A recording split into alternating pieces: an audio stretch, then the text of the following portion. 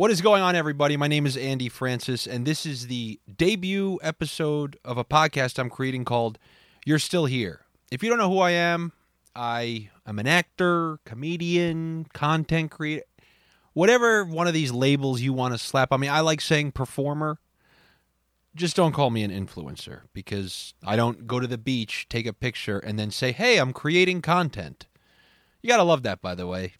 When you see an influencer post a picture or something where, I don't know, they're just sitting there in a bikini, like at the beach eating a sandwich, and they go, working on new content. No, it's called you just took a picture at the beach. When my mom took us to the beach as kids and she took a picture, she didn't say, hey, kids, let's get together and create content. We don't flip through content books. No, but that's what they do. So like I said, this is called You're Still Here.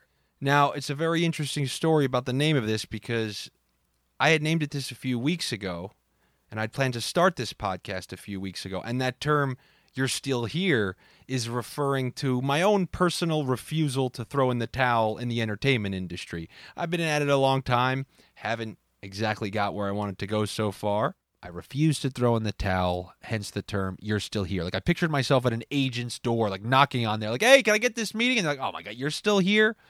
However, 2 weeks ago, the worst thing humanly imaginable happened to me, and my older brother passed away.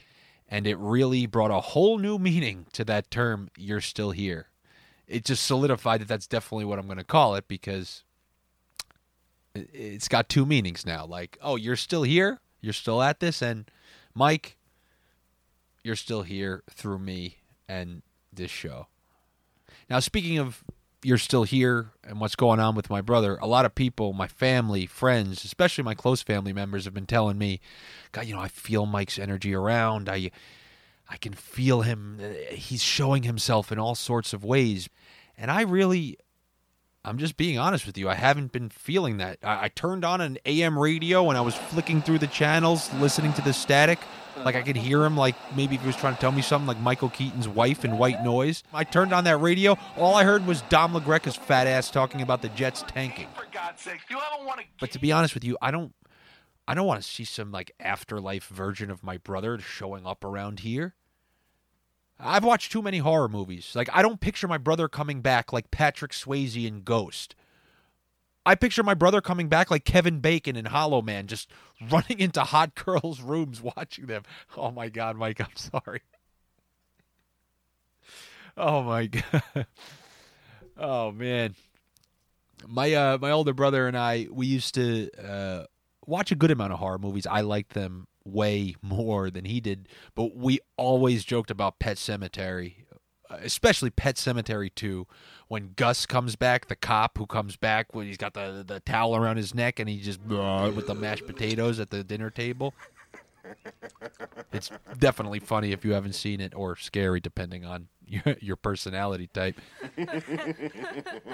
But I also want to say there is a 0% chance that I would ever bring my brother to Pet Sematary, even if it did exist, because let me tell you something. My brother was one of the scariest sleepers you could ever imagine. Recently. Yo, my family called me a vampire for years, so I was already a vampire. I was even thinking about getting some vampire teeth for myself. I've had friends sleep over, and my brother actually happened to sleep over at the same time. My friends, who are, pretty grizzled, tough guys, said that my brother sleeping literally was terrifying. So the first thing he does that's scary, but I guess he can handle this, is he curses in his sleep. He'll just drop random loud curses. It's pretty terrifying when somebody's 6'4" and jacked. However, this next thing I'm about to tell you is really what brings it to another level. I promise you that what I'm about to tell you is the truth. This is real. My brother has done this in multiple locations, apartments, houses. This is not fake. And I know you're going to think that I'm just saying this for the show, but I swear to you he does this. My older brother sleep eats, and specifically he sleepwalks to the kitchen. It could be your house. He's never been there before. He, while he's sleeping, there is a chance, not every night, will sleepwalk to your kitchen and find the peanut butter. If you don't have peanut butter, then I don't know what he goes to next. But he will find the peanut butter and he will crush it. He will eat the majority of it with utensils sometimes, without utensils other times. But the scariest thing is he leaves a trail of peanut butter fingerprints on the cabinets and on his way out. It looks like a peanut butter crime scene by the time he goes back to bed. And once again, I know you're thinking this isn't possible, but I promise you, why would I make up something so stupid? My older brother did that. He sleep ate peanut butter and sleep found peanut butter. So yeah, that I'm not bringing back from Pet Sematary, because if that's what he did now, what do you think he'd be sleep eating coming back from Pet Sematary? Like I said, I watch too many horror movies. Like in the corner of this studio, I picture like me shutting off the lights, and then I look in the corner and I see him like the grandma in Hereditary just standing there.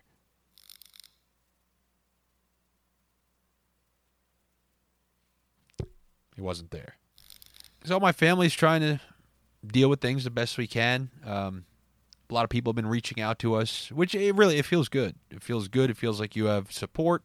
My younger brother was telling me all his friends, everybody he knows reaching out to him, lending their support. He even told me, oh, this girl, it was like one of the hottest girls I know, reached out to me and said, oh my God, like, is there anything I can do? And I told him, ask her to hang out. I'm like, you're never going to get a chance like this. See what she says. Because, in my opinion,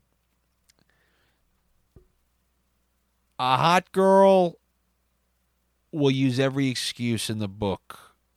However, I was like, it takes a different kind of evil to offer yourself out there. Like, hey, I'm sorry you're going through this. Do you need anything? I don't think she'll say no to hanging out. I don't think they want to look in the mirror at themselves and say, Jesus, this person's in the worst situation ever. And I offered to do something. And then when he asked me to hang out, I said no. I was like, even they would have a hard time looking in the mirror. So what do you think she did?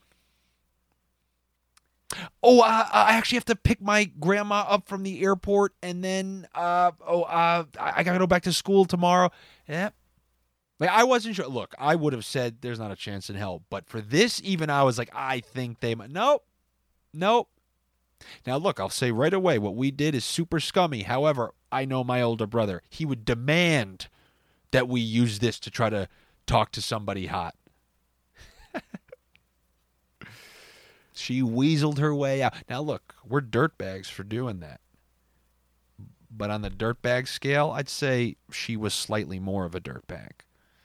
Like in that movie, 50-50 with Seth Rogen and Joseph Gordon-Levitt, isn't there a scene because Joseph Gordon-Levitt has, I believe, a cancer diagnosis and he has a 50% chance of living, and Seth Rogen encourages him, dude, you got to go get those sympathy bangs.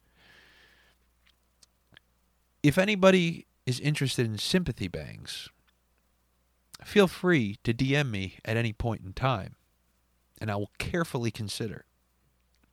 I'm just playing. I'm not. Of course I am. Not. As far as I go, same type of thing. A lot of people have been reaching out to me saying, is there anything that I can do for you? Just let me know if there's anything. I'm just going to take somebody up on one of these offers. Hey, man, can you give me a ride to the Catskills? Can you just give me a ride to upstate New York? You think somebody's just going to drop what they're doing and actually do it? No. No. But I'm thinking about, calling out someone just to see, put them on the spot.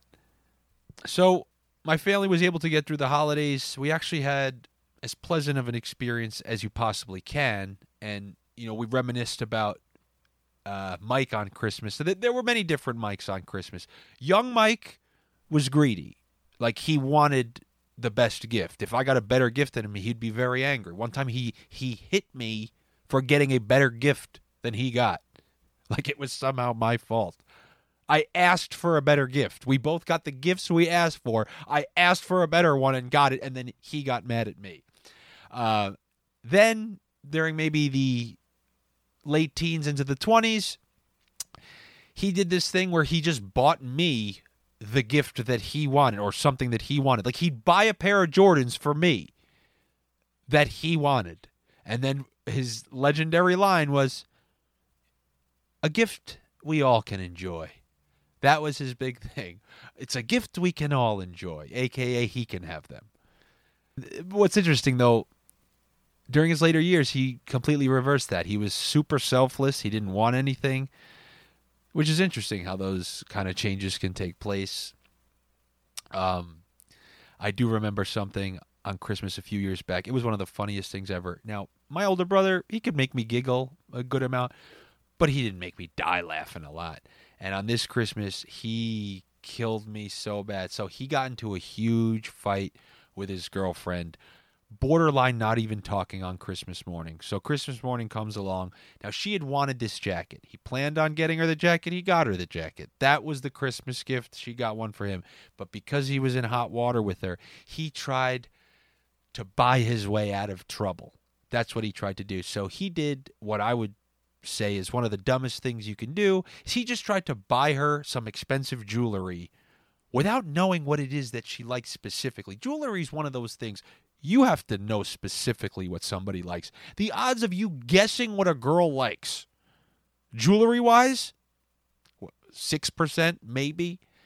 But there goes my brother. Tries buying her some earrings. So, we're exchanging gifts. She opens the jacket. Genuine excitement because it's something that she wanted. Like, oh my God, Mike! Oh my God, thank you. You know, obviously they were fighting, but it's Christmas morning, so you can kind of tuck it to the side a little bit. Thank you so much. Blah blah blah. Then my mom and me exchange gifts, and it comes back around at the end. Mike brings out his second gift, the extra gift, the one that's going to get him out of trouble. And she opens it. She looks at the jewelry. And she did the best she could. I can't blame her. She's not Meryl Streep, but she tried to fawn and fake that excitement. But Mike knew. Mike knew, and he's like, "You don't like that." She's like, "No, what do you? No, I love it. I love these earrings." And then he said a line that is so funny that the room was dead silent, but I just immediately started dying laughing. He goes, "Your level of excitement now clearly doesn't match that of when you opened the jacket." And she literally had nothing to say. There was nothing to say because it was the most correct statement I've ever heard, and she just essentially had to accept it. And I live for things like that. And the way he put it, it was articulate too. I think the wording was, your level of excitement clearly doesn't match that of when you opened the jacket. And I just busted out laughing. That is so funny, and that's one that I'll always remember, and I'll use in the future. If I give someone two gifts, I'm going to be matching excitement levels. I'll know which one you don't like. You know, midnight mass was the thing that we did when we were younger. When my brother and I went to church, so many times they say things, and then you say things back. That's how it works. For example, a classic one that you should know is like, "Peace be with you." "And also with you." "Name of the Father, Son, Holy Spirit." "Amen." But there's longer ones that we just didn't know. We didn't know these things. Like, when the guy goes to the water and then he did it for you.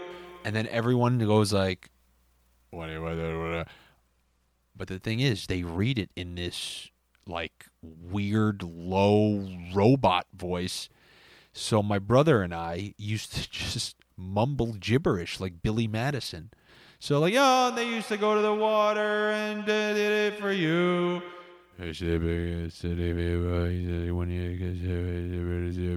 Now remember, everyone else is actually saying the words, but within that we would go, look, that's not, I'm not saying that's good, but that's what we did. So Christmas was like I said, better than expected, and now we can look forward to New Year's. New Year's is not one of my holidays. I'm a big Halloween guy. I'm not a New Year's guy. New Year's brings about a lot of guys that you don't want to see. Now, the first are the ones that you've heard about, the one they advertise, what do they call them? It's amateur hour, when people who don't drink go out. But how about the guy who tells you, like maybe your barber or something on the way out on December 20th, when he goes, "Hey, James, I'll see you next year." But that guy's not too bad. He's just trying to be nice. We'll allow him to be a hacky comic. Somebody that I have more of an issue with is the person who takes to social media to let you know about the wholesale changes that are about to take place in their life. And they do that by telling you, "New year, new me." Yeah. Yep. It is a new year. And it is a new you. An even worse version of the you that you knew you had to change in the first place. New year, new you. That kind of is not too dissimilar to people who wait to start their diet on the new year, because nothing spells "I want to get in shape and diet" like waiting until the first to do it. I'm sure that's going to work out well, because you know what happens. It's New Year's Eve, and then that person's usually drinking, and you're drinking past 12, which means your first activity of this new year was to break your New Year's resolution. So then the next day, you're hungover, so you're eating bagels and hangover food. So then what do you become? You become that person who goes, no, I meant the first Monday after the New Year. That's when my New Year's resolution starts, because that's going to work. I want to know how many diets that started the first Monday on New Year's lasted until Valentine's Day. Speaking of New Year's, going out on New Year's is the biggest scam there is. Everybody knows it. If you've been out on New Year's, what do? They sell you tickets. Oh, yeah, $50 tickets, $80 tickets. But don't worry, top shelf, all you can drink. Yeah, what that means is maybe you can have $1 Georgie. I promise you. Go say, "Oh, cool. Shots of Grey Goose." They'll say, sure thing. How many? 4. Okay, $250. So you pay for the tickets, and then somehow you go to a bar or club that normally on a random Saturday is open till 4 in the morning. But on New Year's, somehow they kick everyone out at 1. It closes 3 hours earlier than any other night when it would be open till 4. And you have to pay for tickets for top shelf service. And if you're not tipping the bartender, let's say they do honor the top shelf open bar, how often is that bartender going to be looking you at a jam-packed bar unless you're smacking them $20 every time? You are literally $700 in the hole. And then when you're so miserable that you realize no one wants to meet somebody on New Year's, so they just go out with friends, and then now you're just a person who met nobody, you want to go home because they kicked you out at 1, even though they're not allowed to do that, and it's freezing outside because it's New Year's Eve. You go to get a cab. And how many of those are available after midnight on New Year's? Oh, that's right. So you have to pay that 9x Uber rate, and your New Year's Eve just cost you $2,000. And what did you get? Bottom shelf liquor and a big jerk-off session. So, Mike, I don't know if you're seeing this right now. It'd be nice to think that you are.